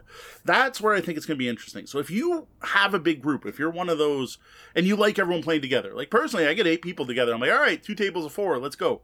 But if everyone wants to play something together and you're sick of 7 wonders, which doesn't work at 8, but if you got 7 people, there aren't a lot of games that fit this niche. And that's where I think Animal Empire has some merit and some worth, is at those high player count where you don't just want a light piece of fluff, a silly party game, where you actually want some negotiation, some backstabbing, some working together. Overall, I liked getting to check it out. I'm glad Half Monster gave us a chance to look at it. But I wanted more. I think I'm going to have a hard time getting this one to the table very often going forward. Well, for a more in-depth player look at Animal Empire, you can head over to tabletopbellhop.com and click on Reviews. This episode, we take a look at an RPG box set, Tales from the Loop Starter Set, based on the awesome artwork of Simon Stålenhag. Before we dive into this starter set, we need to thank Free League Publishing for providing us with a review copy of this RPG. All right, the other thing we do have to note here is this is a read review of a role-playing game box set. At this point, due to the global pandemic, this is not a game I'm going to be able to get to my table anytime soon. So I haven't gotten a group together to play through this box set. So everything from this point forward is based on only reading the box set. But I have played a number of single sessions of Tales from the Loop. So I have played the game. I am familiar with the mechanics. I have played at various cons over the last 2 years. So I'm speaking as someone who's played the full game and familiar with the systems in this box set, but I haven't actually played like the adventure that's in this box set or with this slightly limited rule set. Right, shockingly, even I've played this RPG before, and I admit I've also watched the entire TV series, which colors my thoughts about the setting somewhat. Yeah, at this point, I have not sat down and seen the TV series, so that is not impacting my views on this box set at all. Interestingly, the box set now has a sticker on it that says it's not based on, but now a Amazon Prime series. When this was released, that wasn't out yet. So, Sticker. All right.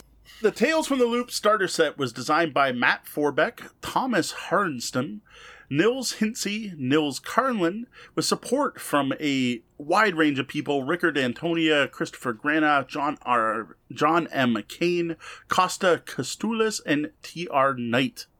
It features art from the fantastic Simon Stålenhag. It's actually Stålenhag's art books, his coffee table books, originally the first one being called Tales from the Loop, that is the inspiration for this role-playing game.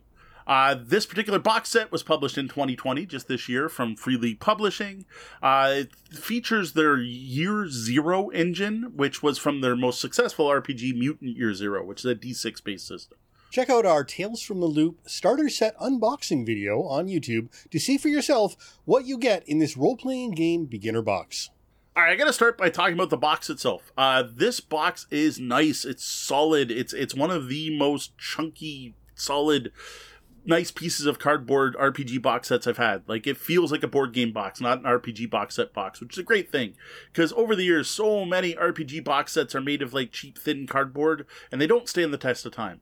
This is the kind of thing, like, I don't know what they expect you to do with them. Like, once you're done, throw them out. This is a solid box that I think is going to be great for holding all my Tales for the Loop stuff going forward.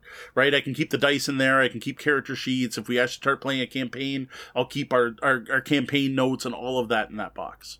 As for the contents of the box, I gotta say, it's a little lighter than I had expected. It's a little sparse. All you got is a set of 10 six-sided dice, a 2-sided map, 5 pre-gens, and 2 rather thin rulebooks. Now, the look and quality of these are awesome. It's just not as much stuff. I just thought there'd be more in this box. Now, what I'll do is I'll take a look at each of those items in detail and share my thoughts on them, so you can know if it's worth picking up for you. So up first is the dice. So these are custom Tales from the Loop 6-sided dice. I am a sucker for custom dice. I like these 10 dice. You get 10 of them. It's the most you'll need to play. It's the maximum dice pool you can build in the game. Note there is only one set you'd have to share between the players. These are orange, which is it's a certain distinct look. It's a 70s, 60s DARPA kind of color look. I like it. And they're cool. The numbers 1 to 5 are just numbers, but they have like a ring-like loop symbol on them, and they're clear, easy to see. But it's a 6 that's replaced by something else, and it's the Riksenergi or Riksenergi. I'm not sure how it's pronounced, but it's the Swedish company that owns the loop in the fantasy setting, the setting, the fantastic setting for this. This makes sense because the only number that actually matters on these dice is the 6. When trying to actually get past trouble in the game. Like, to be honest, they probably could have blanked out the 1 through 5, but at least this way I can use the dice for other games. Yeah, we'll just smile and nod at your addiction to dice. I'm clearly not enough of a role player, as I'm quite happy with the same ones I've been using for 25 years or so. I don't know. I think you're in the minority on that one. Just look at TTRPG Twitter and see people talking about their dice constantly. I like new dice. 10 new dice. They're shiny. They work. And they're not only pretty, they are effectively made for the game. The 6s do stick out. Next, you have character sheets. These are 2-sided sheets. You got 5 different kids. On one side is a picture of the kid and some background information. On the front is a pre-filled out Tales from the Loop character sheet. Now, this is worth noting. This is a full character sheet. This is the same character sheets you're going to get in the full rulebook. Nothing's skipped over or simplified. It's a fully filled out sheet. Each kid has both a Swedish and an American name, something that's a theme of this set. The kids include Linda or Aaron, the bookworm, Isabella or Patricia, the computer geek, Frederick or Chad, the jock, Tim or Timmy, the weirdo, and Maria or Kelly, the popular kid. Personally, I don't love having pictures on pre-gens. But I think that's a very personal thing. I'm sure many other people do prefer to have something else to guide them in how to play that player. I prefer the opposite, where I'd like to make it a little bit more mine by not having that picture. But totally fair. And there's any game I can think of running and be like, if you don't like what's there, change it. Now, the next one is the rules booklet. This is 32 pages, gives players the rules for playing a game using the Tales from the Loop starter set, using the Year Zero engine. Broken down into 4 chapters, with each of these broken down into sections. Oddly, I don't know if this is a Swedish design thing, because this game is published by Free League over in Sweden. There's no table of contents, but each chapter has its page references broken down by sections, which was an odd choice. Now, over on the blog, I do break down this book literally chapter by chapter, section by section, and go through all of it, but I think that's a bit much for the podcast. So what I'm going to do is summarize most of the book here without getting into all those details. As always, you'll be able to check out the blog for all the juicy details we can't take the time for here. Now, the Welcome to the Loop section is the first thing that introduces you to the game and what role-playing is, all the usual stuff. The thing that I think is worth calling out here are the core principles of Tales from the Loop. And I think it's worth listing these off. And for one, I have to give them props for having core principles. This is a modern concept in role-playing that, I don't know if it was introduced in Apocalypse World, but that's the game that's most known for putting forth right at the front, right for everyone to know the principles of the game before you start playing. This is great for making sure that everyone at the table's on the same page. Now, the core principles for Tales from the Loop are: 1. Your hometown is full of strange and fantastic things. 2. Everyday life is dull and unforgiving. 3. Adults are out of reach and out of touch. 4. The land of the loop is dangerous, but kids will not die. 5. The game is played scene by scene. And 6. The world is described collaboratively. Interestingly, that number 1, that strange and fantastic things aspect, was what I most missed. I turned out, in hindsight, from my initial experience with the Tales from the Loop game. Yeah, and I don't know if that was the scenario we played, the game master we were under, but I agree. It was. We were much more focused on it's the 80s and we're kids than anything fantastic. Kids on bikes more than Loop. Yes, definitely. Now, the next section is the Age of the Loop. This introduces the setting, which we've already alluded to quite a bit. Again, this is based on the artwork of Simon Stålenhag. This is a 1980s that never was, where repulsor technology, robots, teleportation, time travel, and two rather large hadron colliders have messed with reality and made things much more interesting than the time period I grew up in. This is a setting that juxtaposes the mundane life of a kid and chores and homework and all that drudgery and bullying and all the things that were great and terrible, but being a kid with the fantastic of this messed up weird technology. Now, interestingly, two default settings are presented in this. There's the Malaren Islands in Sweden, which makes sense, a Swedish game, but there's also an alternative setting of Boulder, Colorado in the US. Now, I think it makes sense in the full game to do this, but seems odd when there's only one scenario. Like, even the names I listed earlier, they're not that much different from each other. Like, I just don't quite see why. So, from a technological point of view, I think the TV show really exemplifies this setting marvelously. Even if you're not interested in watching the show, and there are some mixed reviews about it, I'm sure on YouTube there's probably a compilation video out there that will really give you an idea of the theme and the tone, which is the one thing that TV show did really well. Another example of what I always picture is Lost. For anyone who went through the series of Lost, when they go back to the 60s and the whole Dharma, I think it was the Dharma Institute, the whole feeling of that, I found, never watched Lost? Okay.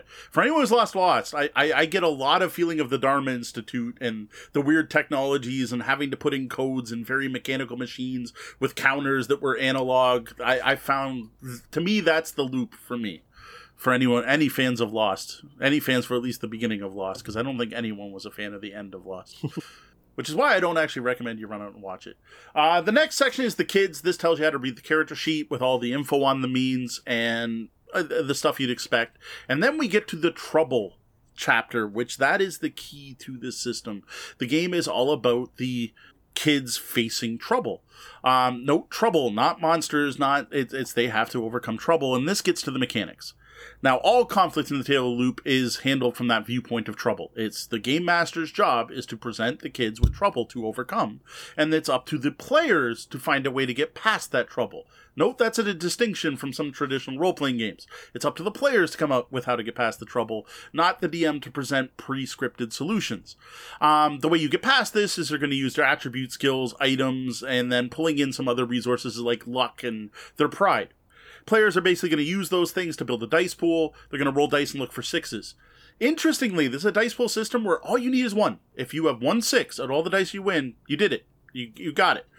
Now, there is some additional rules where if you have extra 6s, you can get some additional effect. Now, if a player fails a roll, they immediately get the option to push themselves, which inflicts a condition on them. It lets them re-roll their dice, but it makes their kids upset, scared, or exhausted. There's a few others. Conditions can also be the consequences at failed attempts to overcome a trouble. So the trouble might be that there's a giant robot there in the street and it's patrolling the street, and if you don't get past it, you're going to be scared. Or if while running past it, if you fail your roll, you might become exhausted or tired out from trying to get past it. Now again, remember, one of the core principles of this game is that the kids, the characters, cannot die. That is a very important thing when playing a game about children. This is not a voyeur style game. I can't think of the term.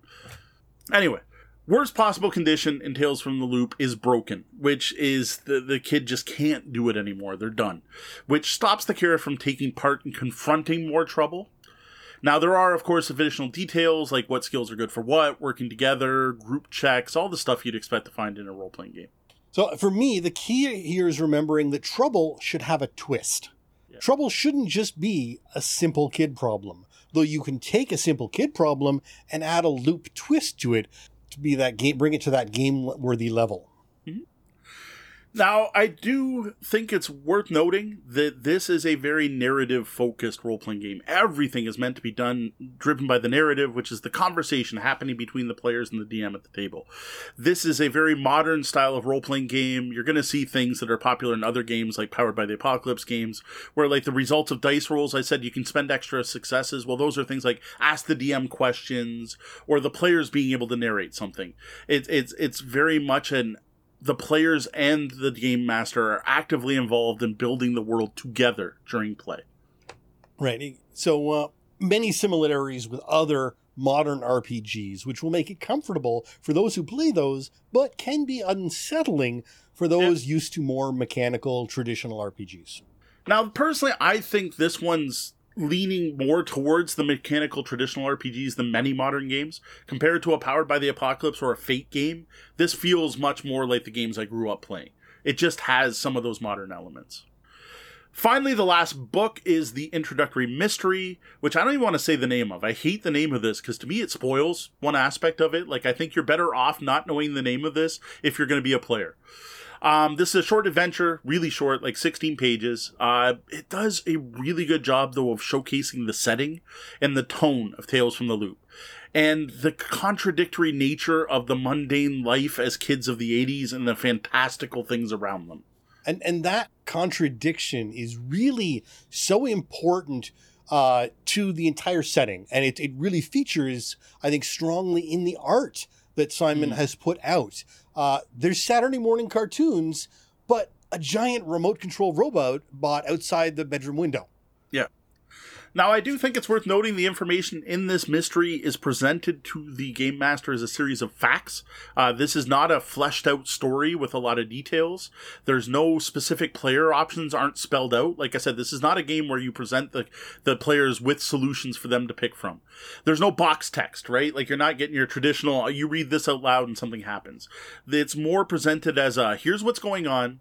Here are the places the players will probably go, and here's what you're going to find there, and here's what that information should lead them, and then here's the final scene that will play out that they should get to from that information. Right. So, to me, that's very much growing up. My favorite system was Warhammer Fantasy Roleplay, and one of the things I liked about that versus Dungeons and Dragons is it presented information this way. It would give you timelines and places and events that are going to happen. Then it was up to you to do something with it. Whereas, as opposed to at 3:00 this is going to happen, and the player's going to go this way or that way. So more narrative form, more storytelling, as opposed to more on rails trad system. Now, that said, it is only there's only 4 locations in this entire thing. It's a taste, and that's it. That's what you get. You got rulebook, you got a sample adventure, you got characters and some dice. Now, before I get onto my thoughts, I do want to say I have some biases when it comes to this particular review, and I feel I need to talk about this. Now, this is in addition, I got a review copy, which I really don't think gives me a bias, but we already pointed that one out. For one, I love RPG starter boxes. I've mentioned it many times. I don't know, I collect them. I dig RPG starter boxes. I like seeing games distilled down to their simplest form, and to me they're a great expression of what the designer thinks you should do with the game. It's here's what you're meant to do with my system. I love that. Plus, I like having everything in one box, and I love the shorter nature, the less commitment you have to apply to play them. I can get RPG starter boxes played with my normal group. Getting a long-running campaign going is a whole another story. Second, I'm a big Tales from the Loop fan. I played this game. I first played it at, I think it was Queen City Conquest. It was either that or Breakout, and I can't remember which. And immediately went to a booth at that con and bought a copy of the book. Like immediately after playing, I'm like, no, this is cool. And I didn't think I'd like Kids on Bikes. Like, I really didn't. But that game, Sean played in that game. That game was fantastic, and it scratched an itch I didn't know was itchy. Like, I had no clue. So before even opening this, I knew I was going to like the system and the setting. I played around with it. I know the setting. I know the system. I'm thirds up.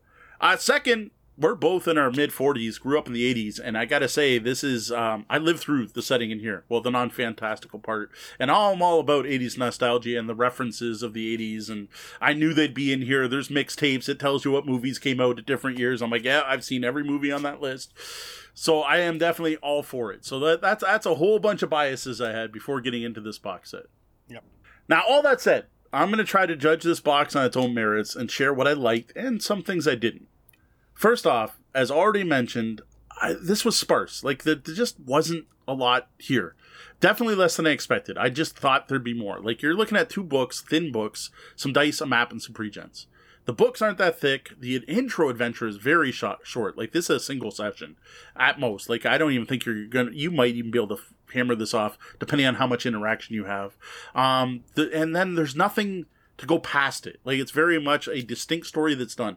There's no additional information on how to create further mysteries or ways to make your own characters, or even just like a blurb that says, from here the players could go on to explore this, and feel free to create that on your own. Well, we should also note that related to that, its MSRP is actually higher than a lot of other starter box sets. Yeah, it's not, I wouldn't call it expensive, but this is, we've reviewed the Shadowrun box set. We'll mention it. I reviewed the Shadowrun 6th edition 6 World box set recently. This is $5 more than that. There's a lot more weight in books and things to read in that Shadowrun books. And there's cards and there's just more there. The other problem I have with this one, which is similar to what I just said, is part of that is it's like many of the mystery style board games, like the Exit games. This is a one and done. The only thing you're going to be able to use in this box to use in like the full game in further Tales from the Loop is going to be the 10-sided dice and maybe the map. Like there's nothing. I would have appreciated more meat, right? Like another small book, like how to continue your stories in the loop, or a chapter in the back of the mystery saying, here's some follow-up things. Now that you've solved the mystery, here's some additional things. Like just something, a denouement even. Now, I get it. Like, the goal of this box is to make you want to buy the core rules. It's meant to be a taste, right? It's meant to make you want more. And it does a great job of that. It gives you that taste. It gives you enough to make you want more. I just wish it was a bigger bite. Indeed, it is just a taste. And for some, that might actually not be enough to fork over for the full game. Yeah. It's fun, but if you don't get enough of a feeling for what more you can do in the system and with the system, it may not quite do it. Yeah, it's hard to tell. Now, as for introducing new players to Tales from the Loop, again, I had already played, so I'm looking at this, trying to look at this objectively. I think this does a great job. Like, it's a cut-down version of the rulebook, but, like, all the rules are there. It's not like they hacked it to bits and they only teach you part of it. Look back to those Shadowrun box sets for an example of where they did kind of hack it down. Like, this is like almost like a quick start version of the rules. It's well written. It's well organized. It highlights all the year zero stuff. Like, I actually expected it to be more cut down. I had a feeling it was going to skip over the bonuses. Like, if you got a 6, you succeed. And it wouldn't get into the fact that if you get a 6 on Convince, you can ask the DM one of these 5 questions. I didn't expect that detail to be in here. So despite the fact I found the box sparse, rule-wise, it was all there. Like in the characters, like those are full character sheets. The full details of the game are there. Yeah, though compared to say Pathfinder, the full rules as existed aren't as overwhelming to include in full. Yeah, true. Like, and to be honest, I have not read my Tales from Loop core rulebook, but it's I don't know, 600, 400 pages. It's a big, thick book. And I don't know, like maybe the rules are just as short. But based on playing it, I didn't see much, but I think that's part of it is just the year zero system is simple enough to include all of the core rules in a short, small rule book. The mystery, I think it's a great introduction to the setting. Like, I really do. I don't want to give anything away, but this nails that feel of the setting and sticking to the principles of the Tales from the Loop, right? And showcases what makes Tales from the Loop different than every other Kids on a Bikes RPGs out there? Because there are a number now. When this first came out, it was a little bit more exclusive. Now, I do have a complaint about the mystery, and this gets back to the whole 2 settings in one book, the US-Swedish thing, and I think they fell down here. Because what they did is they include, it's written as if it's set in Sweden. And what they did is they're like, for US players, we put orange brackets with the US names for everything. But it's not consistent. They didn't do it every time. Like, in one chapter they use it, or one section they use it, and the next they don't. Or only the first time a name comes up in a section do they put it. So, like, you have to remember them all. Most egregious is there is player handouts that you can download online that are in the book that don't do it. So if I'm playing in the US and I hand you a note and it's giving you clues that certain people were certain places, all the names are wrong. Like, all it features is the Swedish names. Like, this is frustrating enough. Like, as I said earlier, I think they should have just went, it's in the US, or it's in Sweden. Or don't even mention the names, maybe? Like, just use the same names for the Swedish. And, like, why even give me 2 different names? Yeah, the locations would be different. Like, it's a really odd design choice. Honestly, I don't know that the setting, and by setting I mean the location, not the overall setting and theme, but maybe for US players it's a deal breaker, but I don't see the point of locking it down to a specific city in a specific, state, or kids, especially because kids of a certain age don't really have that concept of global geography often. The town is the world, and things outside of it are something you wonder about, not necessarily need to be detailed. So if you said, this is the name of the town where the loop is, and didn't specify a country or a state or anything else, you'd be fine. No, I totally agree. It's an odd choice. Like, I don't know why, like, especially in this. Like, do that in the full rules. That's why the book can be this thick. Yeah. Present me with 2 detailed settings. Why they did it for this is, I find, an odd choice. I have to assume it's the concept that the Americans won't want to play in Sweden. Like, the North Americans. Though, as a Canadian, I don't care. I'll play in Boulder, Colorado. But we're a little less nationalistic, so maybe that's all it is. I don't know.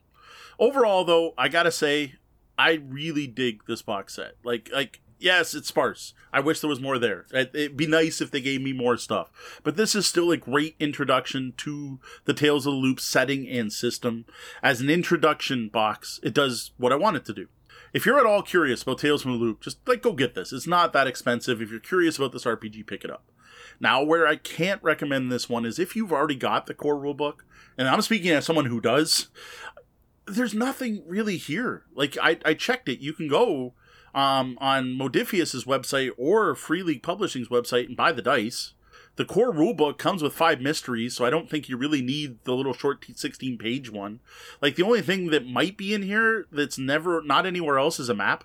Do you really need a 2-sided map of Boulder, Colorado, and with a ring on it to show where the loop is? Like, I don't know.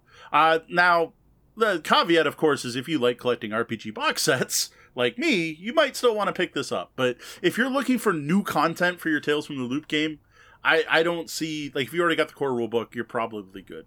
For a more in-depth look at the Tales from the Loop starter set, you can head over to tabletopbellhop.com and click on Reviews.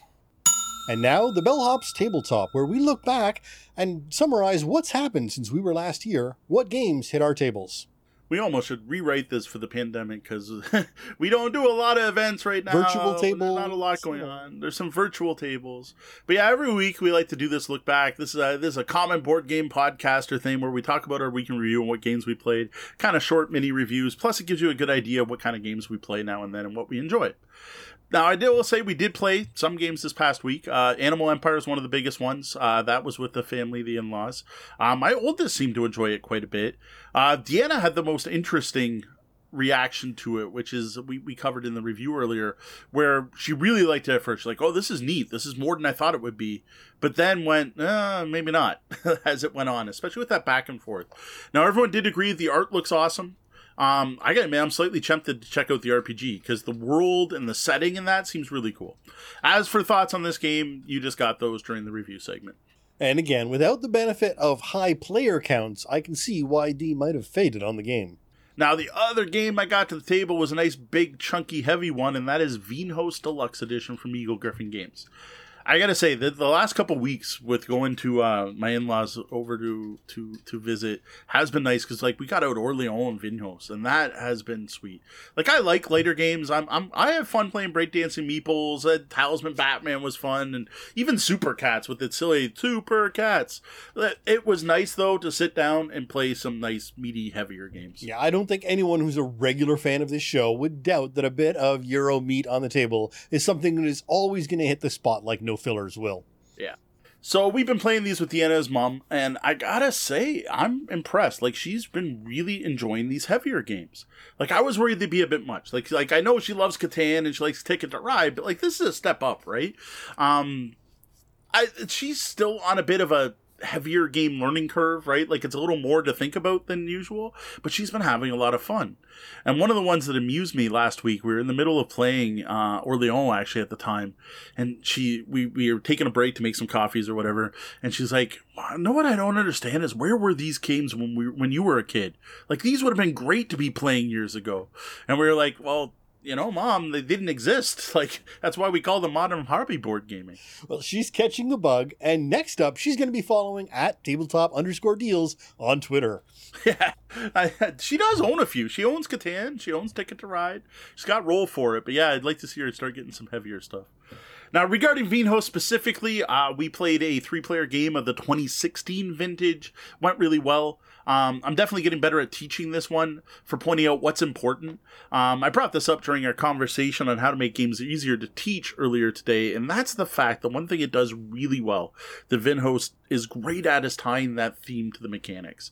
And that got showcased extremely well teaching Brenda. Like, she picked up on most of it right away, and she kept saying, well, of course, that just makes sense. Now, she did have a bit of a hang-up with the differentiation between wine quality and value, and I get it, because that's one of the things it's one of the core concepts of the game that many players stumble on. And I think most real-life so-called connoisseurs also stumble on that. Yeah, I'm pretty sure they probably do. Overall, I'm still digging Vinhos. This is a good game. This is one of the better, heavier games I own. Like, I'm looking forward to getting this to the table a bit more in the coming weeks. Well, how about a look ahead? Well, one of the things on my wish list is to try Vinhos 2010 Vintage. So the version of Vinhos I'm playing is the newer Eagle Gryphon printing that came out in 2016 that is actually an update to the original Vinhos, which was published in 2010. And one of the things this deluxe box set includes is a new refined, streamlined, supposedly a little easier to play version, and the original with just a few tweaks. So I am looking forward to checking that out. I actually left my copy of the game, but I've got the rule book literally right here. So it's sitting here to look at, to try to figure out. It looks like there might be some market elements. So I think we're looking at a Steam versus 18xx level of change here. It's definitely rated as heavier on Board Game Geek, so that'll be interesting. So yeah, I'm looking forward to getting that one because I do want to. We're going to get a review up on that one pretty soon. I got a pile of stuff to unbox, and Sean pointed out today, I didn't realize, we're down to our last unboxing video. It's going to go live on Monday, so Monday you're going to get to see Founders of Gloomhaven, the Gloomhaven game that's not a Gloomhaven game, a Gloomhaven game in name alone. And I got a ton of stuff to record. I got some new stuff to check out, so I need to do that. I also want to start playing Hogwarts Battle again with the kids. With them back at school, I don't know how that's going to work out, though, so we'll see. Depends if homework starts piling on or if the school days keep ending right at 3 and then they're free. Because I have one of the things in the pile is an expansion for the game. So that's on the list, and I forget. I had looked at what we were going to review next week, and I completely am blanking on what Vinhos we're hoping. I'm going to look this up because it's bugging me. Vinhos. Oh, I didn't actually color code it. Oh, no, what it was. Probably one of the games that I'll unbox. That's what it was, because we have a bunch of stuff from the op and some of them are lighter. So we're looking at, like, Ratuki is a quick game. The Harry Potter we probably won't get to, but there's a Harry Potter House Cup, which is a Harry Potter worker placement game, or Scooby-Doo Escape the Haunted Mansion. So yeah, it's stuff I hadn't opened yet, so that's why I didn't have it here. So it's going to probably be based on how the unboxings go, like what looks the coolest out of there, what I'm excited to play. And I do have some new stuff coming, which is pretty cool. We just made a contact with, I'm trying to wait for it to load. Good Games Publishing. That's the name of it. I couldn't remember the publisher. Good Games Publishing is supposedly sending us some games to check out. So the pile of obligation is literally this close to being done. So I got to pile more stuff on it, right? Like, you can't let it hit 0. That'd be wrong. I'd be like working on my own pile of shames, which, like, we haven't done that since our first year of podcasting. Now a quick shout out and a thank you to some of our VIP guests. Our Patreon backers, we greatly appreciate their support. All right, up first, a big welcome to our latest Patreon patron. Welcome, Matt Lichtenwalner. Lichtenwalner. I apologize, Matt. I had pronounced that when I put it in the notes like 3 times, but now that I got to it in the show notes, I'm falling all over. Matt Lichtenwaller is what I'm thinking. That's my Warhammer Fantasy Battle, Warhammer Steinhager and the Steinhaller incident. Lichtenwaller, I'm going to go with. Matt Lichtenwaller, please correct me if I'm wrong. Thank you for becoming a patron of the Tabletop Bellhop. And thanks to our existing patrons, including Roger Malash. Thanks, Roger. Man, we got to play again together. This is weird. Like Roger, like, I game with every Saturday for like the last year and a half. It's been weird. He's been doing all kinds of awesome game design stuff on Facebook, though. So if you find Roger Malash, he'll send Roger Malash on Facebook a friend request. He's working on some game design projects. He's got some cool stuff going on. Zopi, thank you. David Miller Jr. Thanks, David. Brian Kurtz, thanks, Brian. Yuho Rutila, thank you. Well, that was the double bell. That means my shift's coming to an end, and we're going to have to drop the portcullis. Though the doors to the lobby are closed and the portcullis is down, you can always find us across the web and social media as Tabletop Bellhop, one word. Drop by our website at tabletopbellhop.com for more gaming content. If you like the content we're providing, especially if you notice things are getting better and things are lit better and my videos better, that is all thanks to our awesome patrons, of which you can become one of by going to patreon.com/tabletopbellhop. Remember to join us here on Twitch every Wednesday night at 9 p.m. New York, Toronto time, and watch for the Tabletop Bellhop Gaming Podcast to hit your podcatchers and YouTube at 2 a.m. every Tuesday. Well, that wraps up the time we have for the show tonight. For those of you here live, thank you for joining us, and stick around and join us in the Penthouse Suite for the after show.